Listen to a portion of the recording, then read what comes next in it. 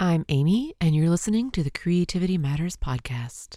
Today on the Creativity Matters podcast, a very interesting and fun to read graphic novel style narrative, especially for those of you who love to doodle. Here we go. You're listening to the CMP, a Creativity Matters podcast. Stories of creative journey and a reminder that creativity matters in whatever form it takes for you. Hello, everyone. Welcome to the Creativity Matters podcast. I'm Amy, and this is episode 305, Doodlebug. I am freaking out just a little bit that it is already April. Yes, taxes have me a little stressed, just a little bit discombobulated. That's what they do. It happens to all of us who have to deal with those things for our households. But it isn't just that. It isn't just that. I just can't fathom that it's April. I can't fathom that it is already April. I have gained far too many pounds. After more than 2 years of eating one way, I really fell off and just stopped right around New Year's. And bit by bit and piece by piece, it's all coming back. It's coming back. But I keep thinking it's only been a month or so. It's just been a few weeks. I'm transitioning. I'll settle into one thing or another, or I'll start again. And then all of a sudden it will hit me. We are in month 4. We're already in month 4. How did this happen? How did we get here? Wasn't I tracking all along day by day? How could this have suddenly snuck up on me? I am definitely a little bit weirded out this time around by how fast things are moving. I've been doing the 30 Faces 30 Days challenge through Sketchy. That started in March. Didn't start with day 1, which confuses a challenge like that. I just find it much easier when things start on day 1, but it didn't. And yet it's almost over. In a blink, it is almost over 30 days of drawing faces as part of a group in a very different way than just doing my own thing. Although I did a little bit of my own thing too. I had a show intro ready a few weeks ago about spring break, my thoughts on spring break, because they really surprised me this year. They surprised me. But spring break is not only over, but was over 2 weeks ago. Work is really busy. There is a different feel right now, and that is part of it. That's part of what has me so wrapped up, I think, and so out of touch and so out of time in a new way. I don't know. Work is not new. I've always had work. I don't know what's going on with the time, but I don't like it. There are things to talk about with weeds. There really are. I want things to slow down. And I know I am not alone.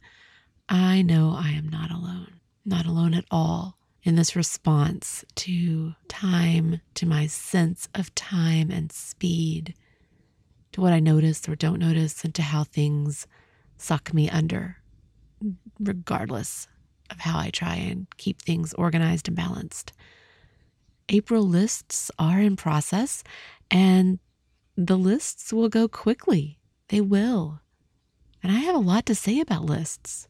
Chunks of things to say that I hacked out of the first list show even, because I wanted to talk a little bit more about this nitty-gritty list, this thing that hit me when I looked at a story I told and when I thought about retelling it as a list. I wanted to talk about the progression of a list, about the ways in which stories unfold in lists.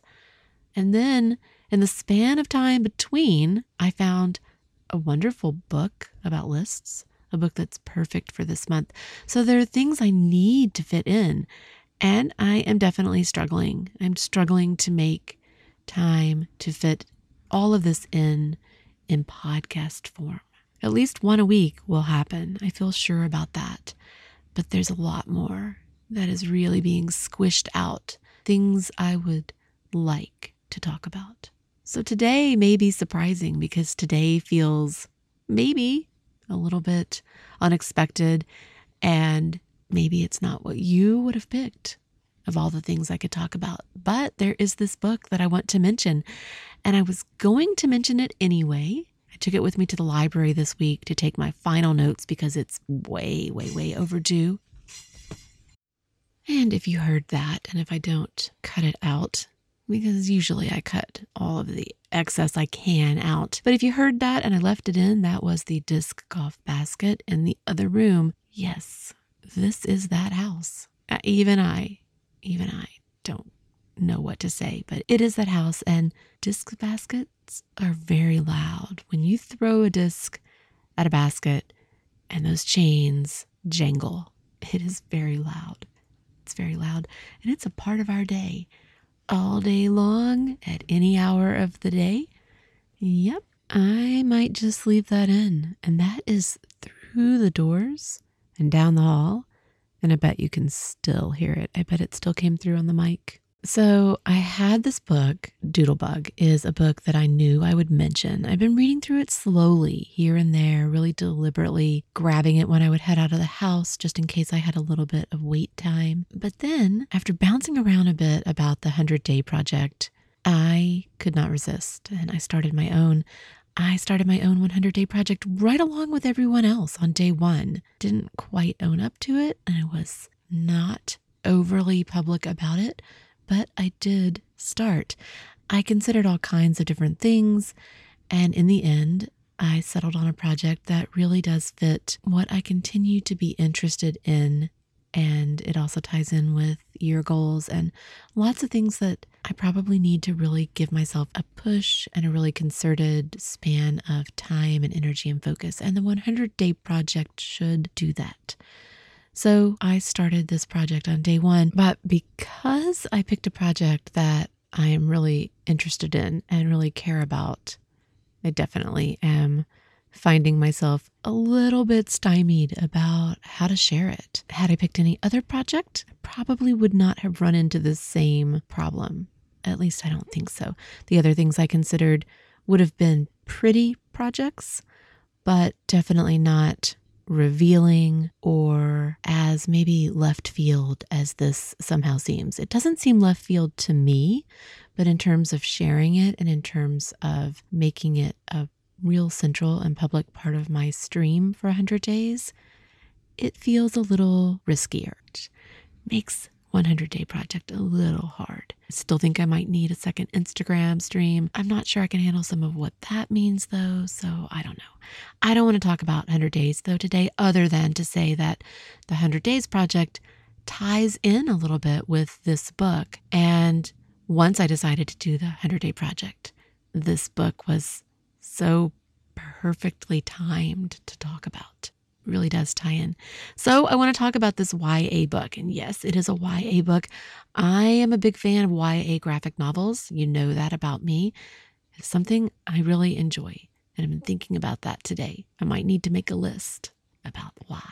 This one was really exciting in format, in the actual form and format of the narrative. And I can think of other narratives this reminds me of, but this really is its own thing. It's very much a visual journal of sorts. The format, it's a strong split between handwritten story and illustration, doodles especially, and specifically.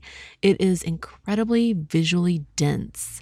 This one is definitely more jam-packed than a typical cartoon format story. So there is a lot to read, a lot to look at, a lot to take in. Dense in a different way, in its own way, in the way of tweens. And I'm not sure offhand what grade this is, but tweens, I think, is probably about right.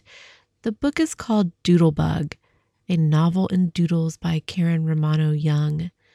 Came out in 2010, so some of you may have already seen it. You may have it. You may have read it.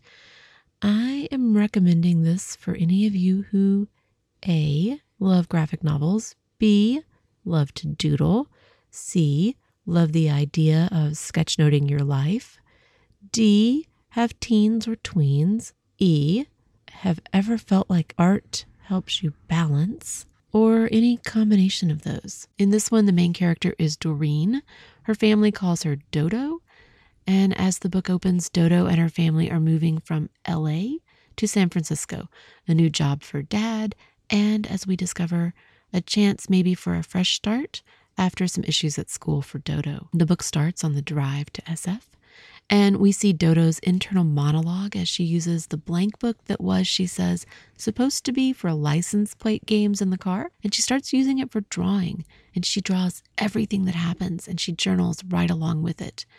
There's a ton of text, like I said, but lots of little illustrations, lots of cartoon-style dialogue. There are systems of symbols to represent people, to represent her mom and dad. And as you start following along, there's a stream of consciousness pace to the telling. In the car, her mom tells her that in a new school, she can be anyone she wants to be. And so Dodo decides she will be Doodlebug. She announces that on day 1 at her new school, too. And after announcing that, one of her classmates says, "Hey, what kind of an artist are you, Doodlebug?" And Dodo answers, "Well, I'm a doodler." "Pen and ink?" The student persists. "Is that your medium?" "I had never thought about it before," writes Dodo. "I didn't want to say, my what? I said, yes, and my small and large." I'm going to give you a second to think that one through because I admit I had to reread that before it sunk in. I did. So here it is again. "Is that your medium?" "I had never thought about it before." "Yes, and my small and large." After it sunk in, I loved it. That's really brilliant. There is a cootie catcher with great illustration sequence. I have a soft spot for those things. Fortune tellers, I think is what we called them. There are new friends, students she meets who get her and think she's cool. And really, a lot of YA is about fitting in. And the more I read these books, the more I think, isn't that what life is? This constant process of fitting in, and we read it and completely understand it with YA. So these kids get her. One of them has a full set of Prismacolor pens, and there's a really identifiable and relatable moment when she tells the student that her tools of the trade are a Pilot P700 and a Faber-Castell Pitt Pen Brush Point Light Gray, and her story includes illustrations of those tools. Of course it does. "I work in black and white," she says, and you know I fell for that sequence. You know I did. And I have to admit I really understood the section that follows about her not wanting to admit that she was jealous of him having all those colored pens. 64. But they do become friends. We meet her teachers. We learn about clay. The narrative contains details of her day at school, as well as the storyline about fitting in, about learning a new city. There are teachers who don't understand her and new rules in the school, and an attempt more than once to have her not doodle in class or on her papers, to just not doodle. "I will die if I can't doodle," she tells her dad. "It's just that simple. Mr. Juarez is going to wreck my whole plan of survival at this cool school." "Your plan of survival at your new school is to doodle?" asks her mom. "Obviously," says Doodle, and bit by bit we see the story unfold. Doodle has discovered that she can focus, can pay attention when she draws, and it seems like this is a new discovery. It seems like the doodling started on the car trip, so it's very compacted and compressed in terms of the timeline, how attached she became to the idea of doodling. But it's clearly powerful for Dodo. Suddenly she has this new tool, this new mechanism for keeping things reined in, for focusing. We learn through the course of the book that she has been labeled borderline ADD and that there were issues at her old school related to this. This is a cool family. I like their down-to-earthness. I like that both parents are working and there are realities and stresses to that. The mom is working on an advertising campaign for underwear, which is stressful but also funny. There are everyday family interludes where they're watching TV or where they're making spaghetti. She records their attempts to win over the standoffish cat. There are family moments. And these are cool and accepting parents. These are good models on some level for parents. There is a problem at school when her sister tries out for the choir, and then what happens when she goes about trying to prove her merit when she doesn't get in.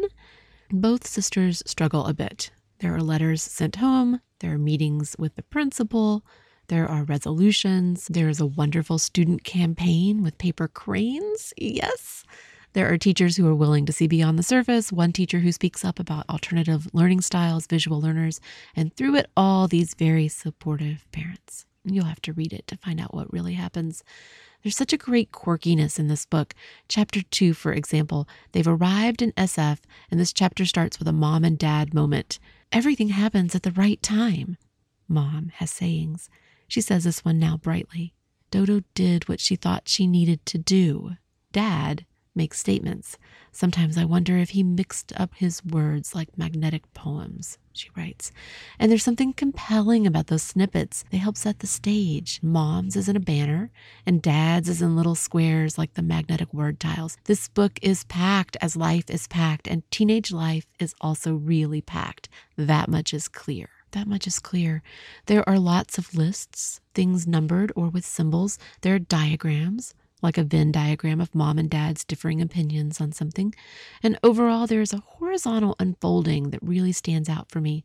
Something about the format of this book and its combination of words and doodles, how it draws you constantly down the page, which in my current frame of mind strikes me as list-like. I really enjoyed it. I could definitely go back through it again, and I think you and your kids would like it, or you would like it on your own. This one is definitely family friendly. Your teens who enjoy art or are at all teenage angsty will enjoy it, or your tweens. This isn't one my kids would probably read, not at this point. I wish, but I think some of you might find it a good choice. I have another book very much like this one that I'm almost finished with, and I was going to lump it in here. But I decided this morning that it makes me want to go back and check out another book that I talked about a long, long time ago. A book that is maybe an adult correlation to this other book, to this YA graphic novel. And I think I might talk about those together separately, so I'll hold off. But I do have one more to mention today. I picked up a few books at the library a few weeks ago when I was standing in front of the new releases shelf. And this book is not one that I'm going to talk about in depth, but I wanted to mention it because I think many of you will enjoy this one. Many of you are familiar with and fans of Tamara Laporte. Might not be how you say it. And this new release is Create Your Life Book, mixed media art projects for expanding creativity and encouraging personal growth. So I know some of you are going to jump all over that idea right away of a life book anyway. I think you will like this book. It has a number of projects in it, including a beautiful gratitude project. For those of you who love her approach to faces, you'll find plenty of inspiration in this book. The projects are not all specific to painting those characteristic faces, but there are a few. I enjoyed looking through this, and I think some of you will want to check it out. For just a bit of overview, the sections of the book are letting go, manifesting, and celebrating. And that one starts with the Zen butterfly and direction to let go what no longer serves you. That chapter also contains a dream board project to manifest wishes and hopes. This project looks different to me than what I would have expected or what I think of when I hear about a dream board, but it may just be because I've never done a dream board. But the example, really, really inspiring. The how-to section contains a series of images, A through L in this case, and then worded directions along the margins. So this is a very, very visual book. The format of lots of process images is used throughout the book, so every project has bunches of photographs. The Layers of Your Heart project involves making a heart deck, and there are 6 pages of photos, A through X, that looks to me like really there are Y and Z. It's a good example of the high visual content, that heart project. Lots of pictures to feast your eyes on in this book as a whole. Section 2 is self-love, grounding, and being present. And that section contains the No One Alive is Youer Than You project, subtitled Embrace and Love Your Inner Quirky Bird. And I have to say, I love this one. The photos, the examples. Looking at it again today, maybe I should have planned to talk more about this book in depth. As I flip back through it, I find myself drawn in. Some of the projects in this book are tied to feature or contributing artists, like the Intuitively Honoring Your Story project. Open Up to Spontaneous Creativity is the subtitle, and that is contributing artist Mistily Kierking. Section 3 is Honoring and Healing. This section contains You Have Wings, Transform and Heal the Inner Critic. And that one has a step-by-step portrait. She writes, we will create a front-facing portrait of a girl with wings, a little bird or owl, and butterflies around her head, symbolizing the transformation of the inner critic's thoughts to freeing, positive, compassionate thoughts. If you want a step-by-step on this kind of girl, it's here. Project 13 in this section involves the painting of a feather. Empathy Affirmation Feather. Section 4 is Transformation, Strength, and Gratitude. And then Section 5 is Binding Your Book. And again, this is Life Book. So all of these projects you can go back and put together, compile. In total, there are 18 individual projects in the 4 core chapters, 6 from contributing artists. And just looking at the table of contents and looking at all the pictures, especially beautiful pictures, I know this is a book many of you will love. It's the kind of book I love to look through, not the kind of art I tend to make, but the kind of art I especially love to see. Many of you make this kind of art, and many of you are fans and or students of hers. So I just wanted to mention it because it is new. So many of the books I talk about are not new. And when I saw this one on the shelf, I was really excited to find something pretty much brand new. I am the art. The art is me. And that is it for today. That is it for episode 305. Thank you for listening to today's meandering thoughts on time and on Doodlebug. I really want to check Doodlebug out again, but I've got a lot of graphic novels I would love to read again. I really, really, really do like the format. I will be talking more about my 100-day project, more about lists, and more about books like Doodlebug in upcoming shows. As always, I'm Amy, and you can reach me at creativitymatterspodcast@gmail.com. Show notes are available on the creativitymatterspodcast.com website. You can find me at Instagram as OAmyOAmy. You can find me in the Creativity Matters group at Facebook, and the list challenge has moved to a separate group at Facebook. So there is a link to that in the daily list challenge email if you are doing lists. The music I play is courtesy of Nikolai Heideless. Thank you to those of you who support the CMP through any method. And thank you especially to those of you at Patreon, patreon.com/creativitymatters. Until next time, remember that creativity matters in whatever form it takes for you. And don't forget to breathe. Have a great week, everyone.